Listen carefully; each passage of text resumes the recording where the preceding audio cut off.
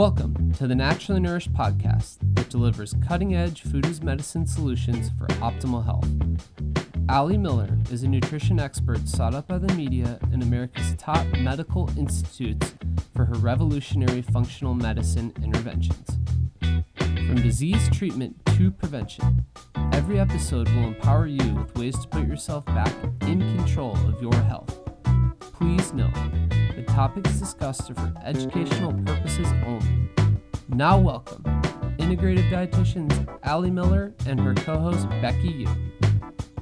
Welcome to episode 207 of the Naturally Nourished podcast. Today you are joining us for our two-part series on diabetes, and in this episode we'll be covering a functional approach to treatment and management. So last episode was much more kind of shock and awe and maybe a little rant based. We really wanted to set the stage on how the conventional guidelines have steered us wrong, how big of a problem diabetes is in the US and beyond, and how big ag and big pharma definitely don't have our best interests in mind when it comes to diabetes.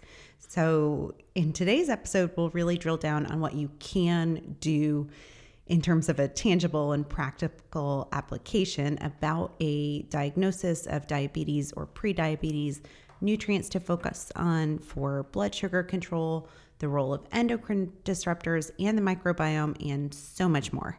Yes. In last week's episode, we talked a lot about the primary medications used to manage, and we also talked about the disservice of the diabetic diet.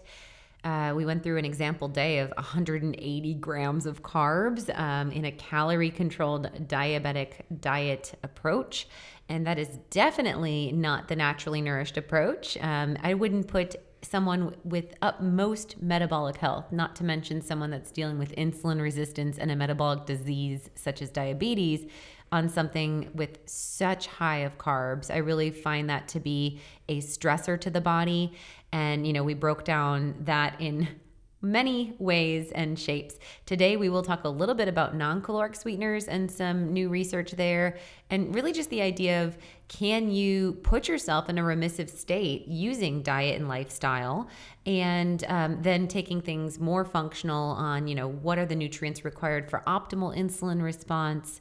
What are other mechanisms of blood sugar control? So a lot to unpack, and can't wait to share it all with you guys. This is the action episode. Yes, but before we dive in, if you are a regular podcast listener and you have not gone over to YouTube and subscribed to the Naturally Nourished channel, what are you doing? Very true. Yes, we have been having so much fun making 8 to 12 minute videos on the Naturally Nourished YouTube channel. We recently relaunched a couple months back, and we are so excited to share these videos with you guys, your households, family members, friends. So please return the favor and continue to share these videos via, you can always copy on that little arrow thing, hold over that, and you can send that as a text message, as an email. You can post it on your social media, and even comment on all the videos. Let us know your favorite parts of them or what videos you'd like us to do. At this point, we have covered so many different topics, from the microbiome and how to do a probiotic challenge to why we hate non-caloric sweeteners.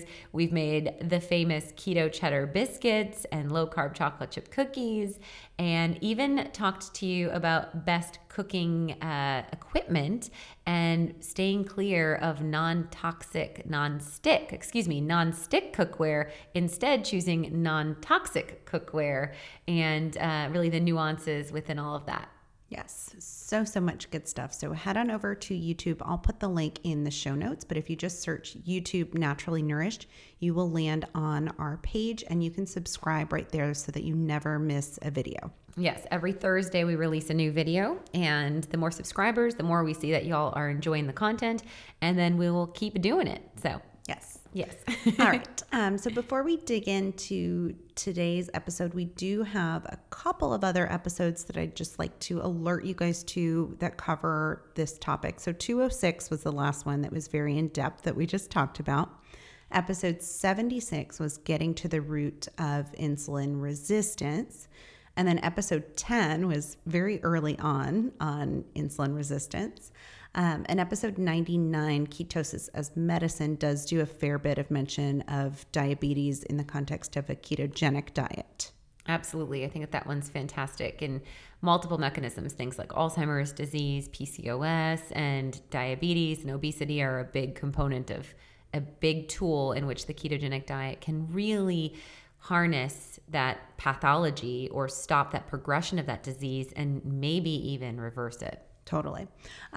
First of all, I think it's so important to lay a little foundation of hope and acknowledge the fact that diabetes is actually reversible, or you can put it into remission if we want to call it that. We wouldn't necessarily say curable per se, but the fact that it's reversible, I don't know why it's not being, shouted from the mountaintops. Yes. And I think the nuances in those terms are, if cured, the individual would be able to go to an ad lib diet, meaning not carb controlled diet, and not deal with diabetic influence, so their blood sugar would be controlled, XYZ.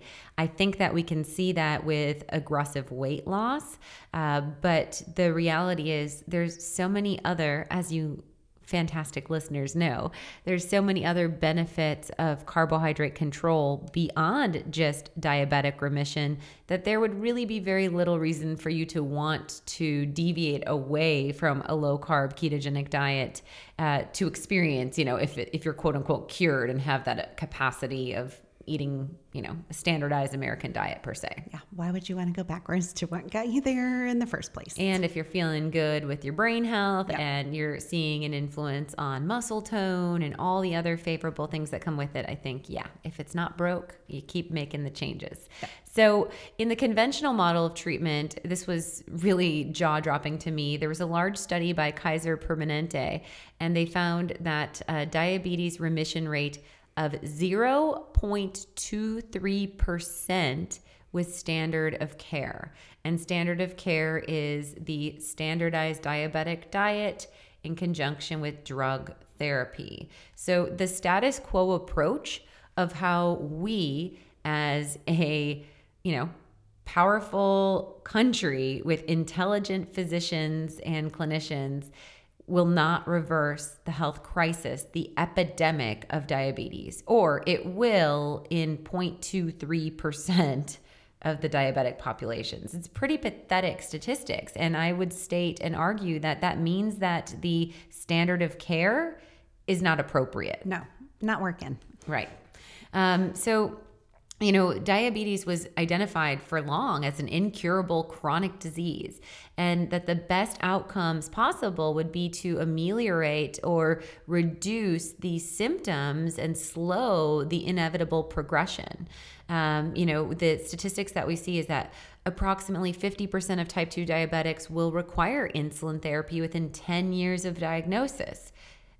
We've seen that past diabetics have been dealing with chronic, irreversible disease conditions. And my argument would be that if we're stating that 50% of type 2 diabetics need insulin therapy within 10 years, again, then why are we giving them 180 damn grams of carbs a day within the protocol and the standardization of care?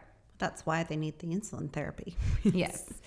Yes. So in 2016, the World Health Organization put out a global report on diabetes and added a section on diabetes reversal. So this was promising. They acknowledged that it can be achieved through weight loss and calorie restriction. So diabetes reversal is this newer-ish term that's found its way into scientific articles, and it can be kind of used interchangeable with the term remission.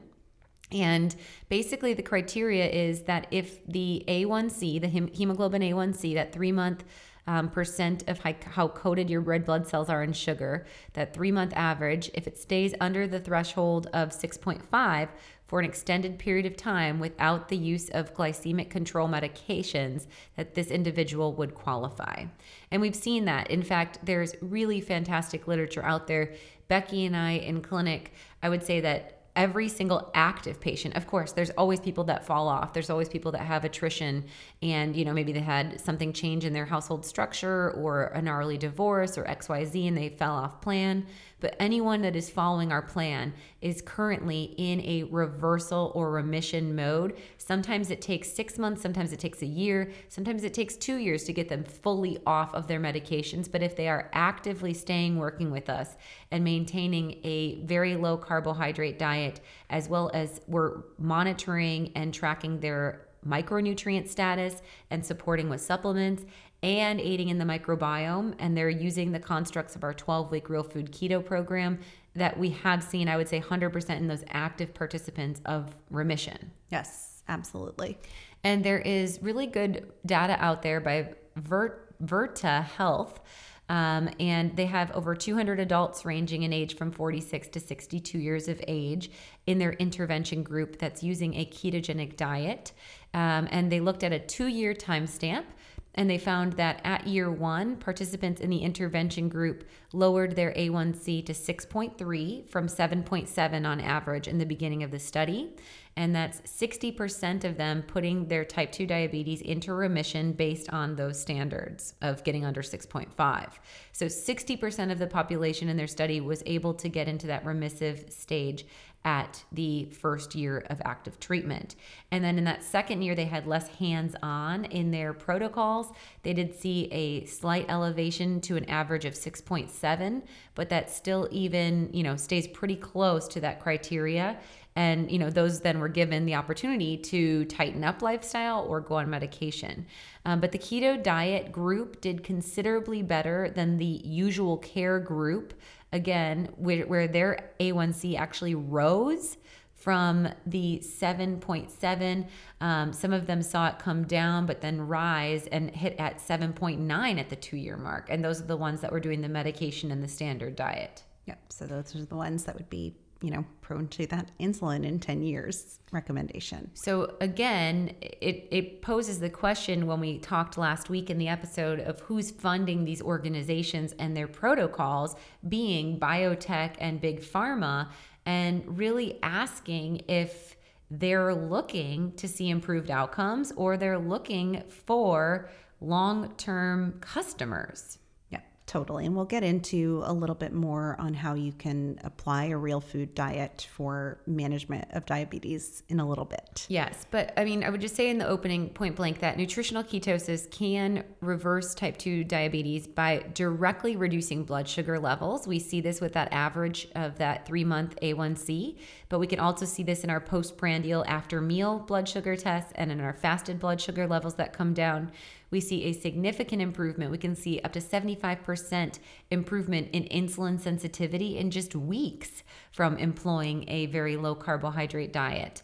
And we can see reduced inflammation. So we can see white blood cell count regulating. We can see the high sensitivity C-reactive protein come down. So that CRP, marker of inflammation.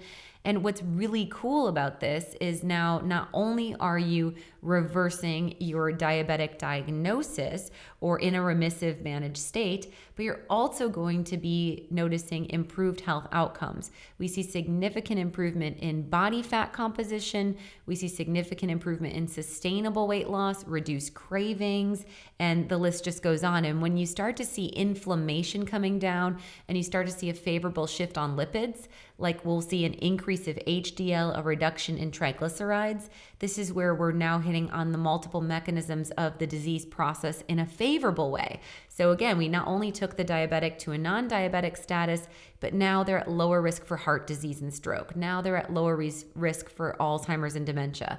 Now they're at lower risk for, the other metabolic health conditions. Totally. And we can see rates of weight loss that are comparable to, bariatric surgery, which is a recommendation that's on the ADA website, and that would come with its whole host of other complications and nutrient deficiencies and all the things. Most definitely. Okay, so before we head into a little bit more on keto and low carb, let's maybe talk first about some nutrients of focus just for regulating blood sugar and nutrients that are going to be on higher demand when we're insulin resistant. Yes. So we talked about what insulin resistance is in depth last episode, so I'm not going to recap on that. But some nutrients that I focus on in the vitamin world is vitamin K as a big influencing factor.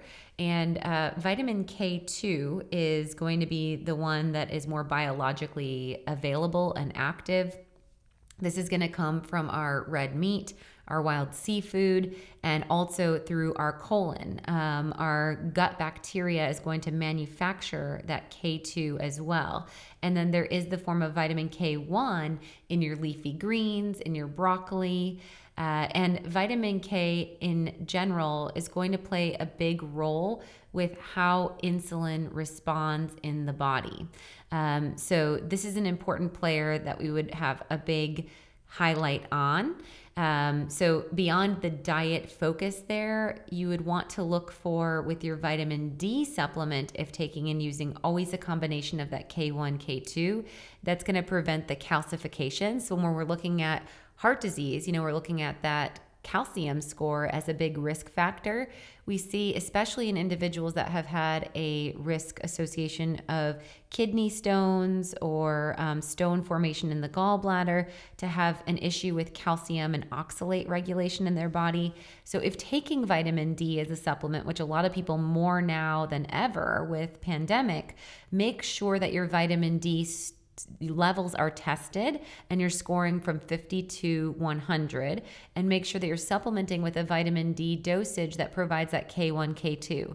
And that's why we opened the vitamin D balance blend in the liquid, because the capsule form has 5,000 IUs of vitamin D, and this may be appropriate for some people for long-term daily use, but for other individuals, they'll easily be at 86 or something like that in their vitamin D levels. And so they can do one of two things. They can either reduce to their vitamin D balance blend 3 times a week and then maintain with sunshine and the sun exposure to continue to support that optimal level, or they can switch to the vitamin D liquid balance blend, which you can start with infants all the way up through children and dose based on their weight, but it provides flexible dosing where you're getting 2,000 IUs per the full ml. Totally. And then I think a multivitamin, a quality multivitamin would be a good place to start too for, maximizing vitamin K. If you don't know if you're deficient, just a good place to kind of cover your bases. Yes, so that's why we ensure that vitamin K is found in the multi-defense, both with and without iron, and also in the multi-avail mama. And another reason why that liquid vitamin D balance blend provides that vitamin K, because that is not a nutrient that we have in the multi-avail kids. So especially for those children that have metabolic health concerns, might have a little bit more of that belly fat or, stubborn metabolism, this is really important, because when we're looking at vitamin K status, it can directly increase our beta cell mass, which is the area of the pancreas that actually produces insulin. And we see that optimal vitamin K levels actually can aid in insulin concentration and promote the release of adiponectin, which is a hormone that directly works with our adipocytes or our fat cells to increase sensitivity to insulin. So vitamin K is a real big powerhouse in the sense that it actually helps with insulin production as well as insulin sensitivity. And then chromium is another one that we talk about with regards to insulin sensitivity as well. Yes. I mean, chromium helps the way that insulin attaches to the cell receptors, and it increases the glucose uptake into our cells. We've seen that deficiency in chromium can play a role driving insulin resistance, and there have been double-blind randomized clinical trials demonstrating dose-dependent benefits on type 2 diabetics. So I think chromium is probably the most well-researched of all of these. Vitamin K, I think, is equally as important, but maybe not as well known. And I think this is where we think of chromium is very rich in broccoli, but we also see in green beans, but we also see this with the cinnamon connection for chromium of helping with, if you're going to add that to your Greek yogurt or in your coffee brewed during the day, add it to your protein shake as a great way to enhance that. Also metabolic impact, and we've seen chromium have favorable impact on lipids and blood sugar metabolism. Totally. And then I think another maybe unknown would be carnitine in this arena. Yeah, so we talk about carnitine as an amino acid in its ability to aid in the body to produce ketones. So carnitine is in our Boost and Burn liquid, and that we use so that the body can actually create from the fat ketone bodies. It aids in fueling the mitochondria and supporting that conversion process so that you're able to make ketones effectively from your fat. And that's why we're always using the Boost and Burn instead of like exogenous ketones. I definitely wouldn't recommend exogenous ketones in the diabetic population. There could be some potential positive outcomes in studies, but that would likely be seen from the body fat loss itself. And again, I think it creates a little bit too much of that false perception of quote unquote safety of, you can take BHB products or, Prove It or whatever those ketone products are with the exogenous ketones and be in a state of ketosis without having tight carbohydrate restriction. And for a diabetic, they need to reduce the carbohydrate intake as well as the mechanisms of the benefit of producing ketones. Wouldn't you agree? Sure, totally. And that would be a great tool for an individual who's transitioning into a ketogenic diet, kind of looking for a little bit of a leg up. The Boost and Burn. Yeah. Most definitely. So yeah, the carnitine not only aids in ketone production, but it also has been shown to have favorable influence on diabetics in the world of neuropathy. So it can reduce pain. Because it works with fatty acid metabolism, it can aid in neurological functions, supporting a better protective coating on our neurons, and also has been shown to improve insulin sensitivity and increasing the glucose uptake. So that's a big one there. And I would also say lipoic acid is in the world of enhanced glucose uptake. That's an antioxidant. And we do use that in the multi-defense as well. This plays a big role with also neuropathy. It can actually recoat the myelin sheath. So when I'm working with like multiple sclerosis, we will do higher dose lipoic acid. Biotin is a B vitamin that I would definitely highlight. This is going to stimulate your glucose-induced insulin secretion. So it aids in also that pancreatic beta cell response to glucose elevation. And we have seen that biotin can help to improve glycemic control. So often we'll add in a B complex on top of the baseline multivitamin that a patient is using if they are dealing with diabetes, because we see influence from biotin. B12 is a big one that we see, and especially if you were on metformin. Metformin depletes B12, so this is what can further drive or exacerbate the neuropathy and is not often discussed. We also see B12 depletion from metformin really depleting the mitochondria or the energy cells of our body, so we can deal with chronic fatigue syndrome. So layering on a quality B complex can be really supportive for that biotin, B12, and even nutrients like niacin and inositol. Inositol plays a big role in blood sugar metabolism, and B3 or niacin also plays a big role with the way that insulin binds. Totally. And I know inositol has been studied, at least in gestational diabetes, to have really profound outcomes, and potentially combining that with some magnesium, I think, would be another supplement recommendation as well. Yes. Magnesium is often depleted by diabetic drugs as well, and it's also depleted in stress. And we see that magnesium, when deficient, can reduce insulin sensitivity or drive that insulin resistance. And we can also see that playing a role with wound healing as well as blood sugar and blood pressure control in diabetics. Okay, so definitely starting off with a quality multi, and then, potentially layering on doing some micronutrient testing down the road once you've kind of got the real food diet rocking to just see where you could optimize. Yeah, and the way I would kind of consider the layering on is remembering that vitamin K is made in the colon. So we'll talk a little bit more today about microbiome and how you could dig deeper. So that's always something to support. Also, because diabetics tend to be more immune compromised, that slow wound healing that we discussed last week in the episode. And so considering where your microbiome is at, but I think Boost and Burn would actually be like right there with a B complex, our B complex, and Relax and Regulate as the second line of defense beyond a multivitamin. Sure.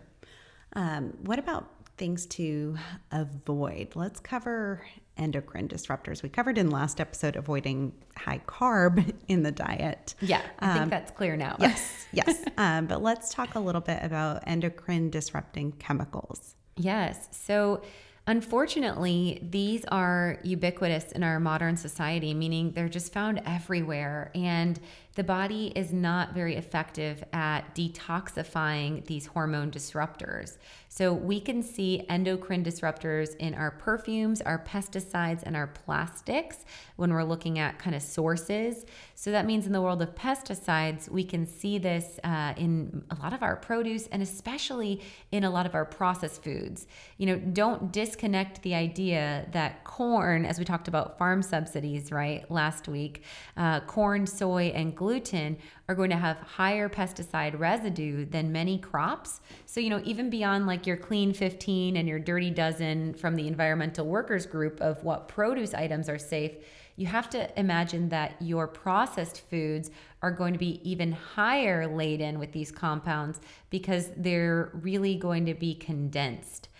So like we said, it's really difficult to avoid anything from the corn, gluten, and soy, and those crops that are GMO. So if you're looking at soy lecithin or soybean oil or maltodextrin or corn fiber as a filler in some of these keto products, these very well are genetically modified. They do not have to be labeled as so. And if so, they're that Roundup Ready, which means higher glyphosate, which is a really harmful neurotoxin and endocrine disrupting compound. So buying certified organic when possible and getting close to whole real foods is going to be the best way to modify in the diet, because these endocrine disruptors can influence our sex hormones, so they can drive infertility and sexual dysfunction. They can interfere with our thyroid, driving Hashimoto's and hypothyroid, and they can interfere with our pancreas as a gland that regulates hormone and interfere with the insulin response, driving and perpetuating diabetes. Totally. And even taking it to the extent of, cleaning out products in the home and looking at, what you're storing things in, what you're cooking with, maybe using, glass mason jars instead of plastic drinking vessels, or switching over to a stainless steel water bottle versus the disposable plastic ones can be really good influence too. And then I'd suggest layering on, once we've started to clean up the diet, started to see some weight loss, once we've seen about 10% or so of body fat loss, our 10-day real food detox would be a really, really good tool to kind of wring out and clean up some of that damage. Yeah, and I would say 10% of total body weight loss, not body fat, because that would be really dynamic change. No, that would be a lot. That would be really good outcomes.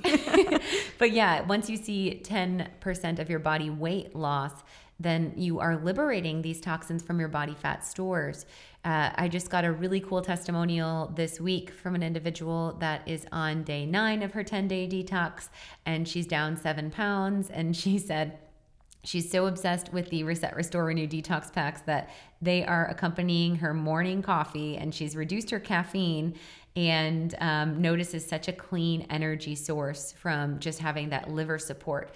And we notice hand in hand both the influence of the nutrients in the Reset, Restore, Renew detox packs supporting the liver. So the liver is a better gland at regulating that glycogen or blood sugar storage, as well as the ketone production, but also removing the endocrine disruptors, having a twofold influence on blood sugar control, both with reducing blood sugar dumping, enhancing ketone production, and reducing that insulin resistance. Totally. And then circling back, we talked about it a little bit with the role of vitamin K and even in digging in with B12 as a nutrient support, and biotin, actually. Yeah.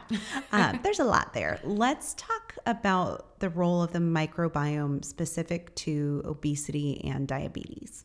Yeah, so there is now a lot of compelling literature out there that recognizes the multi-mechanistic effects of probiotics.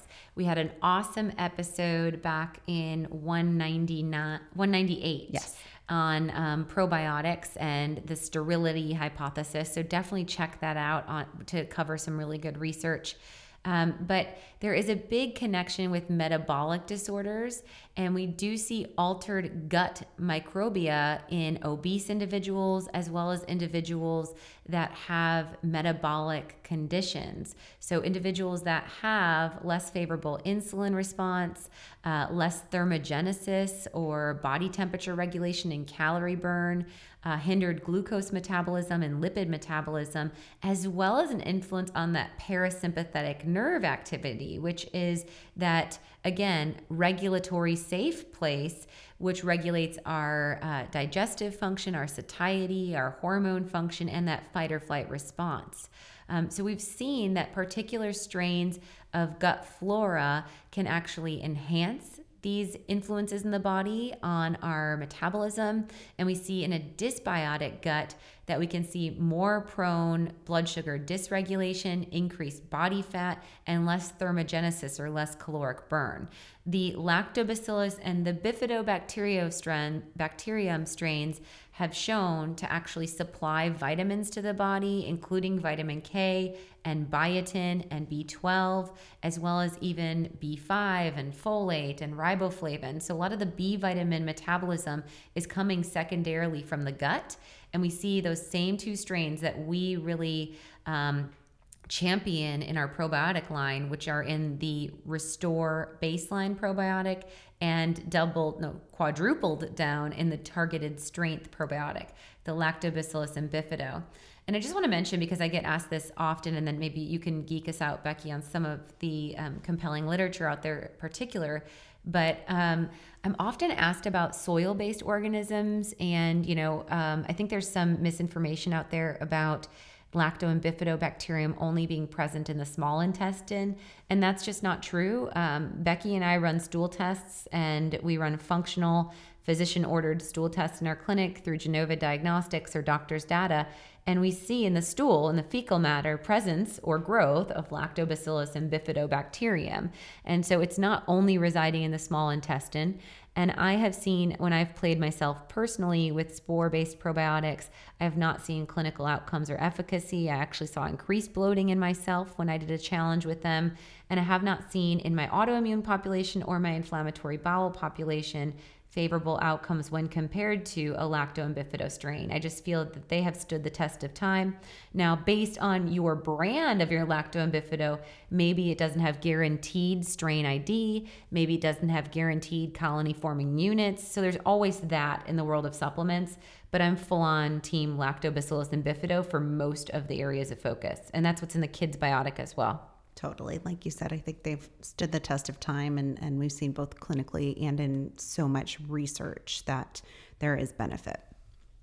And then further connecting just gut microbiome and type 2 diabetes, there have been several research reviews that look at the connection of the gut microbiome. So looking at several studies that have reported gut microbiome dysbiosis can be a factor in rapid progression of insulin resistance, so actually speeding up that process of becoming diabetic, and that rapid progression accounting for 90% of diabetes cases worldwide. 90%. Wow. So, that's we talked a little about gastroparesis and the chicken and egg connection there, of how gastroparesis often happens with mismanaged diabetics, where their elevated blood sugar levels influence the peristalsis or the pumping of the gut. And there's basically, with the word paresis, paralysis of the gastric pouch. And so food sits in the belly longer, and we're set up for more SIBO, more candida, and that can perpetuate that dysbiosis, which perpetuates dysregulated blood sugar or elevated blood sugar levels and perpetuates the prognosis, the pathology of the disease. So I think that doing housekeeping and being proactive with like the Beat the Bloat cleanse, also probably one of the multi-mechanisms of why berberine, like our berberine boost, would be a favorable daily go-to to just keep that dysbiosis regulated. So maybe taking the berberine boost twice daily ongoing, but doing that Beat the Bloat cleanse twice a year would be a very favorable influence. The fact that accounts for 90% of diabetes cases as a contributing factor. And then on the other end of the spectrum, we see research that demonstrates that the antibiotics and xenobiotics probiotics or the sterilizing compounds in the diet, along with NSAIDs, can strongly affect the gut microbiome and promote dysbiosis and thus promote diabetes. Totally. So I think this is an emerging area of research and definitely one to watch, but getting on a quality probiotic and then incorporating probiotic rich foods into the diet, if you're not doing that already, would be a really great first line of defense. Yep. So both by harnessing that symbiotic gut, you're reducing the dysbiosis that drives the diabetes, but you're also enhancing your body's production of these nutrients, the vitamin K, the biotin, all those B vitamins we mentioned, to support your insulin response. Okay. And then digging a little bit deeper into diet, let's talk about considerations of ketosis. That's definitely where we have you headed if you haven't gotten that already. But keto can even have, favorable impact on the microbiome. So really all of these mechanisms that we've gone through so far. Most definitely. So, the first thing that I do in pretty much all areas across the board is I cut carbs out or down at least. And we consider a ketogenic diet. So that's the foundation of the anti-anxiety diet protocol. And that is really where we start with many different, again, disease conditions or undesired symptoms. But specifically, when we're looking at diabetic control, we know that elevated blood sugar levels predominantly come from excessive carbohydrate consumption. So it's just a very clear-cut intervention. And by lowering the carbohydrate intake, we lower the insulin demand, which helps to create insulin sensitivity. Again, we can see this enhanced insulin sensitivity of over 75% in just weeks of carbohydrate control. And then when we get that insulin sensitivity, the cell receptors become less inflamed, less abused from that excessive hyperinsulin or that excessive insulin from the excessive carb intake. And we start to see weight loss. We start to see, instead of blood sugar spikes and crashes, more of like a speed bump world, down to a very low regulated blood sugar with consistency of a quality ketogenic diet. And then, layering on something like intermittent fasting, I think could be an appropriate tool as well, as long as you're being monitored. If you're on a medication, that would be a consideration to discuss with your practitioner for sure. But that could be another tool to help to accelerate some of these outcomes. Right. I think the carb control is one that you can do even before lowering your medication. And we talked last episode of, coordinating with your practitioner if you're getting low blood sugars and saying, I don't want to eat a carb to raise my blood sugar up. I would like to reduce my medication. And if your doctor's not willing, then you need to find a new doctor. Sure. Because I first want you to control your carbs before you'd bring in intermittent fasting, especially if you are on a medication, right? So hopefully at this juncture, we've seen in study after study after study, when comparing a low-fat diet or just a calorie-controlled diet, it's always the low-carbohydrate diet that has the more dynamic reduction in medication and complications and more favorable lab outcomes in study after study after study when we're looking at diabetes and obesity. So bring the carbs under control, play with nutritional ketosis, and then if you are on an oral hypoglycemic drug, so this would be like taking metformin at bed, and then you're trying to fast, so that drug's been going out for 8 to 12 hours, especially if you're taking then a morning dosage and not eating. That's where sometimes too high of dosage can keep people waking in the middle of the night with sweats. Sure. Because they're dropping to dangerously low levels. And I would say that that's not a symptom of diabetes, that's a symptom of medication side effect. Sure. Right? Medication excess that needs to be lowered. That's iatrogenic influence, and that means medically induced complications. So definitely, I think intermittent fasting has such promising outcomes. The best way to really resolve diabetes or get in that remissive state is to sensitize your insulin. And so you can sensitize your insulin by reducing your carbohydrates, but you get further sensitization by just not eating. It's the truth, right? So when we eat, we're dinging the doorbell of our insulin response saying, oh, you got to get the fuel into the cells. You got to get the fuel into the cells. So if you rest that process with intermittent fasting, we can see inflammation going down.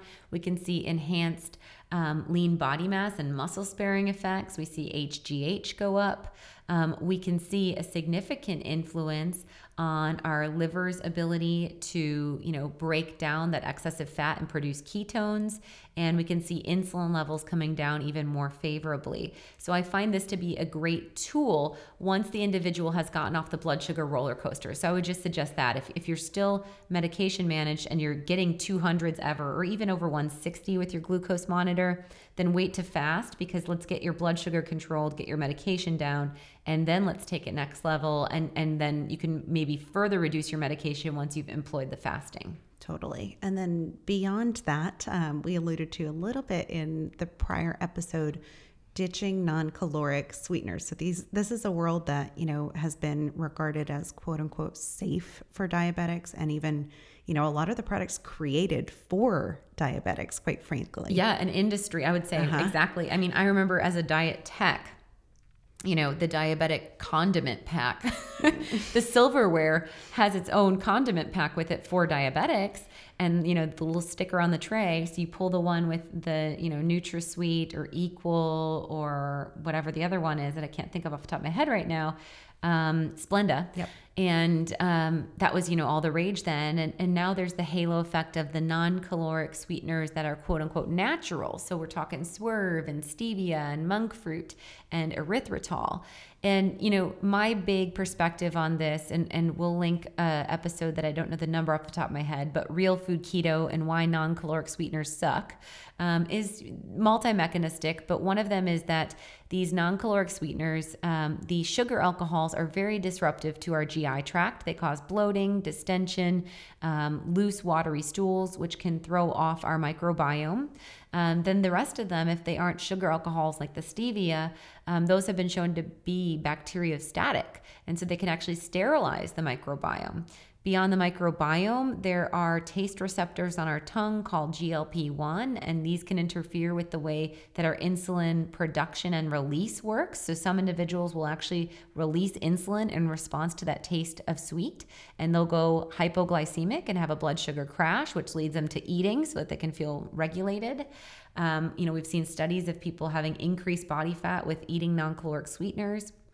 And the other element is just that Pavlov's dog effect of the taste association, and also the addictive tendency, behavioral more so, of, ensuring that sweet is something that's on the menu per se. Of, anytime you go to a baby shower or a wedding, you're going to want cake because you're used to having your sugar-free sweetener in your coffee every day. And your brain and body is wired to think that sweet is a safe flavor profile. Totally. And actually, we have a YouTube video out on what is a whole food and why non-caloric sweeteners suck. So that would be a really good place to get kind of a bite-sized breakdown of some of the research that's out there, or maybe something to share with a family member who is just hooked on their non-caloric sweeteners. Yes. And then there was a new study you pulled, Becky, for this, right? Looking at the non-caloric sweeteners and dysregulation of satiety signaling. So as I mentioned, we've seen study after study to show increased calorie intake. But we can see in the individuals on that microbiome levels of, for instance, butyrate tested in the stool to be lower in individuals that have non-caloric sweeteners. And butyrate is very protective against colon cancer. When we talk about a fuel source of short-chain fatty acids, these provide us energy. In fact, they play a role as a substrate in ketone production. That's what beta-hydroxybutyrate is. And so again, if you're looking to use fat as fuel, you definitely don't want to use the non-caloric sweeteners that are going to reduce the outcomes on your microbiome and lower that butyrate in the colon. Yes, and I think, the kind of conventional word around this has been that non-caloric sweeteners are neutral, and we're just finding more and more so that, quite frankly, they're not, and can have deleterious effects on the microbiome, on some of those other mechanisms, and actually, perpetuate obesity and insulin resistance. And then, there's again the protective effects that back and forth chicken and egg of, we've seen butyrate, for instance, also have favorable antimicrobial peptides that can compete against dysbiosis. So, if you're sterilizing the microbiome and then you don't have this protective player to defend, then you're really setting up yourself for that dysbiosis, which creates more of the elevated blood sugar levels and down the line, the need for insulin. Totally. Vicious cycle for sure. And we'll link some more kind of emerging research in that area as well. So what about the role of stress? I think that's a big one that is often overlooked. And we talked a little bit in last episode about the role of cortisol, our main stress responding hormone, as a glucocorticoid. Yes. So when you do put out that cortisol, you are going to see an increase of blood sugar circulating in the body. And also just a mechanism of a fight or flight response. The liver dumps glucose into the bloodstream. That's part of the fight or flight response. And so both immediate in a stress response and also from that cortisol hormone. And then over time, that cortisol drives more VAT or visceral adipose tissue, which drives the insulin resistance and less insulin sensitivity. We know that cortisol also interferes with adiponectin, or again, our body's ability to break down fat and create that insulin sensitivity. That's where that vitamin K helped out with, remember. So the fight or flight stress response has both acute and chronic unfavorable influence on blood sugar metabolism. And that's not even mentioning the behavioral element, which I should call out, because when someone is under high stress, they're often depleted in serotonin and in GABA and in dopamine. So they don't have their landing gear for their stress response, and they don't have their bliss reward seeking response. And so they're depleted and they're looking for a pick me up. And I always say, stressed spelled backwards is the word desserts. So many people go for that escape, that food coma, and that only perpetuates this dysglycemia or this, blood sugar imbalance in the body. Totally. Definitely some multiple mechanisms that stress can influence. Yes. So before we talk about some food as medicine wrap-ups and tools, let's go into our mid-roll of ourselves, which is the Naturally Nourished supplement line. And just tell listeners, I know we've dropped a couple faves, but let's just kind of talk a moment on why Naturally Nourished supplements is superior to anything you can find in the market. And also some of the top maybe 5 or 6 highlights of consideration for diabetic prevention and remission. Yes, so we've formulated the Naturally Nourished supplement line to provide you guys with super high quality tools that are free of toxins and additives and all that gunky stuff that you can find in other off-the-shelf supplements that are not third-party assessed. I think testing is a really important area to focus on when you're talking about taking a high-quality supplement and spending your money on one of these formulas. Is that, when you get something off the shelf, you don't always know what you're getting or if active ingredients are in the stated dosage. And also, I would say, beyond ensuring that our products are clean, they're also effective and clinically so. So the dosage within our supplements will often be 4 to 6 times higher than you'd find of the counterpart on over-the-counter options. And the mechanism of action by the synergy of ingredients that we put together further enhances the bioavailability. So rather than doing like the cheapo Calm magnesium product at Walgreens or Target, you're using Relax and Regulate, which does not have a laxative form of your magnesium that's just washing out through your colon and probably disrupting your microbiome. Sure. You're going to be getting magnesium bisglycinate, which is a neuromuscular influence, which crosses the blood-brain barrier and tells the brain to stop stimulating that cortisol. It also enhances the release of your neuromuscular tension, reducing jaw tension and teeth clenching, as well as the tension that you hold in your neck and shoulders. And the magnesium bisglycinate is also more effective at blood sugar metabolism. And that's paired with the myo-inositol, which has sexual hormone balancing effects and insulin sensitivity. So doing that over something like Calm product is going to be far superior. So the highlighted focused ingredients that I would say, or focused formulas that I would say for blood sugar metabolism is, first and foremost, you need a multivitamin. So choose between Multi-Defense or Multi-Defense with iron. Use iron if you are a menstruating female or you have known anemia or iron deficiency. Otherwise, just do the Multi-Defense.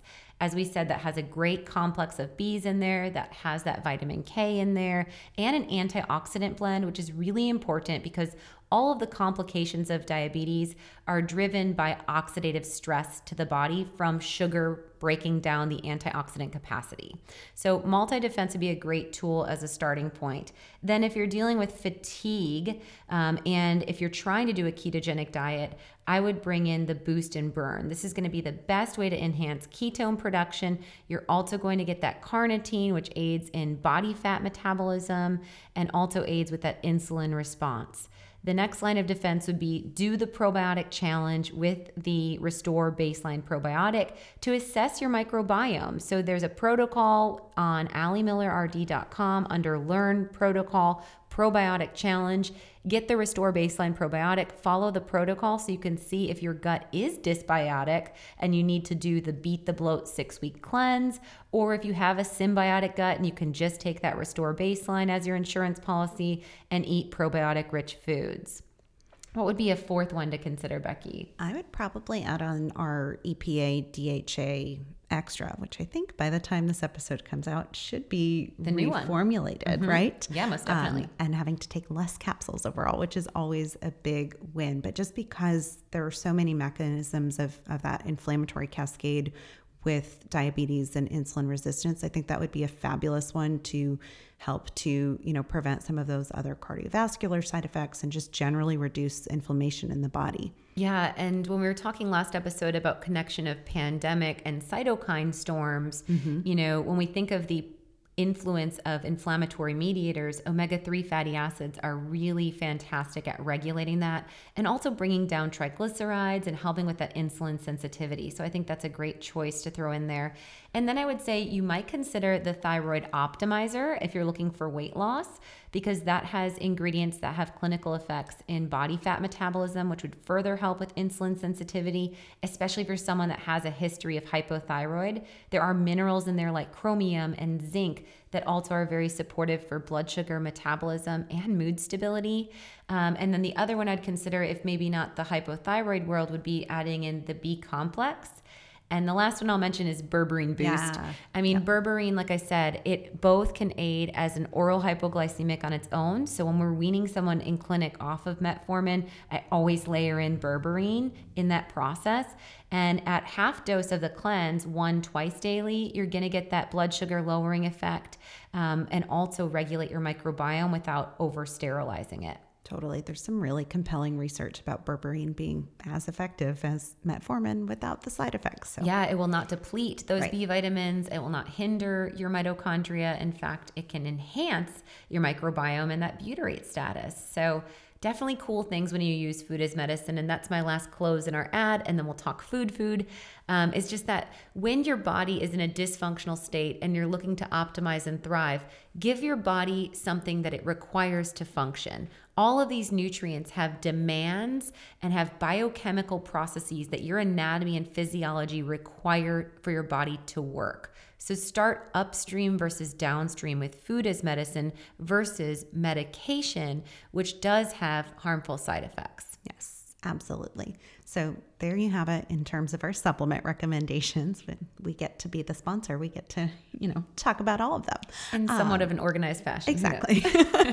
Let's put this together in terms of just some food as medicine recommendations. So taking together maybe some of the nutrients that we've highlighted of focus, maybe let's play with a sample day for a diabetic that we feel would be appropriate versus what we listed in episode 206 of like multiple slices of bread at every meal. There were 4 or 5 slices of bread, and one of the meals had a slice of toast with jam and cracked wheat cereal. Yep. And no. Interesting enough, I discovered as a CDE, a certified diabetes educator, that gluten actually, because for so long it was recommended the higher fiber, the better. And that's kind of where the world of net carbs came in.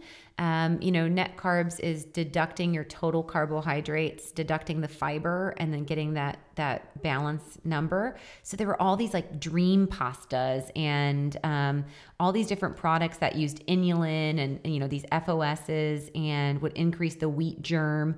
And the higher whole wheat products, like the pasta that I'd put my diabetics on, whole wheat pasta instead of white pasta, all of their postprandial reads would actually show up with higher blood sugar levels. And I couldn't put it together until I fell on a research study that showed that our salivary enzymes actually can break down gliadin more rapidly.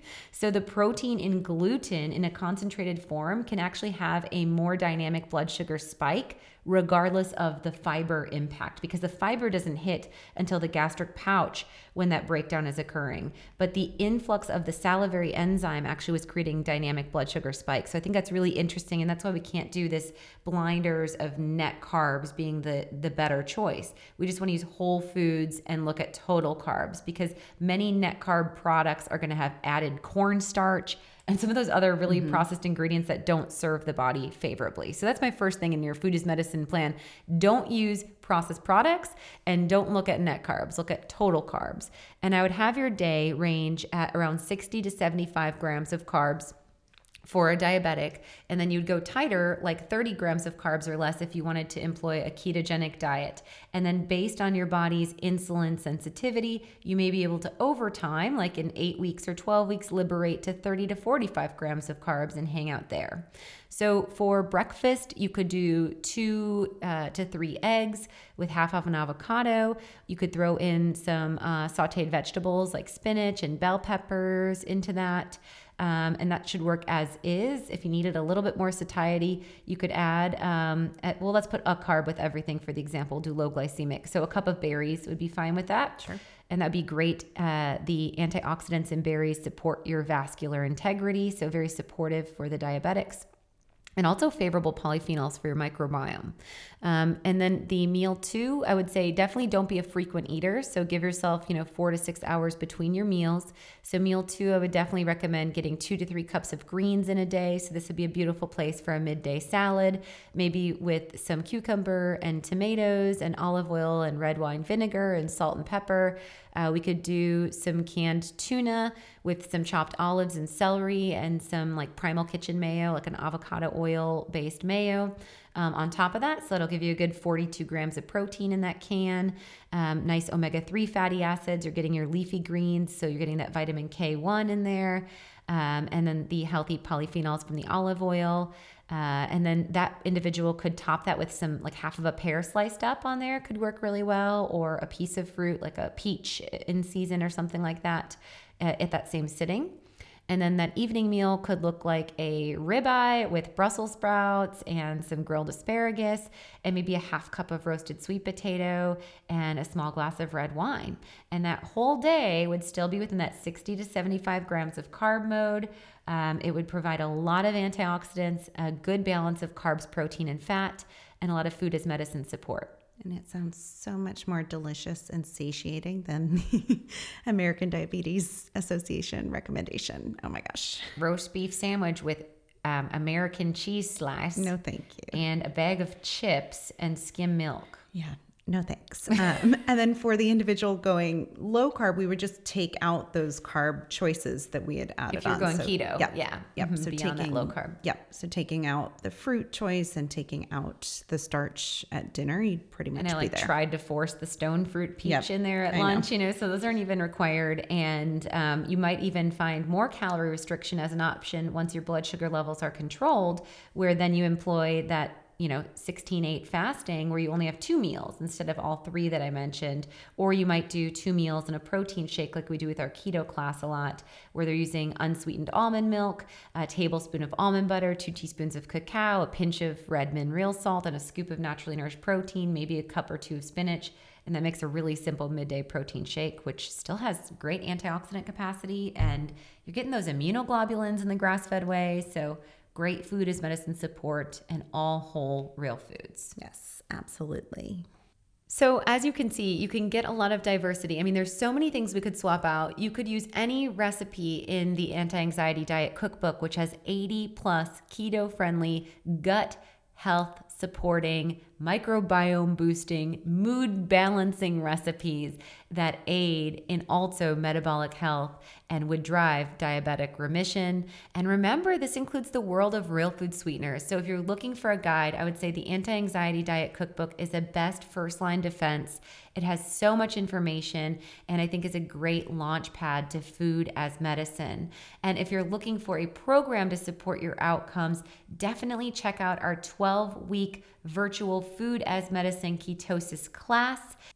The fall round of the program is going to be pre-recorded because Becky is on maternity leave, but it is just as valuable, and you actually get 2 additional hours of me.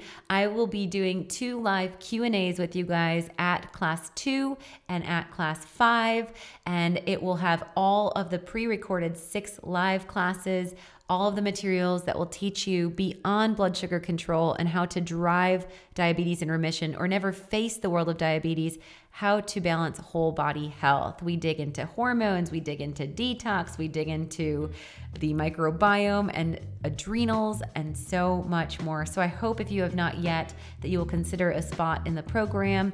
We will put a link in the show notes. It is alimillerrd.com/ketosis-class, and we hope you'll join us. Thank you for listening to the Naturally Nourished podcast. Visit our blog at alimillerrd.com for recipes, wellness tips, and food as medicine meal plans. Connect with Allie and Becky at alimillerrd on Instagram, Twitter, and Facebook. Until next time, stay nourished and be well.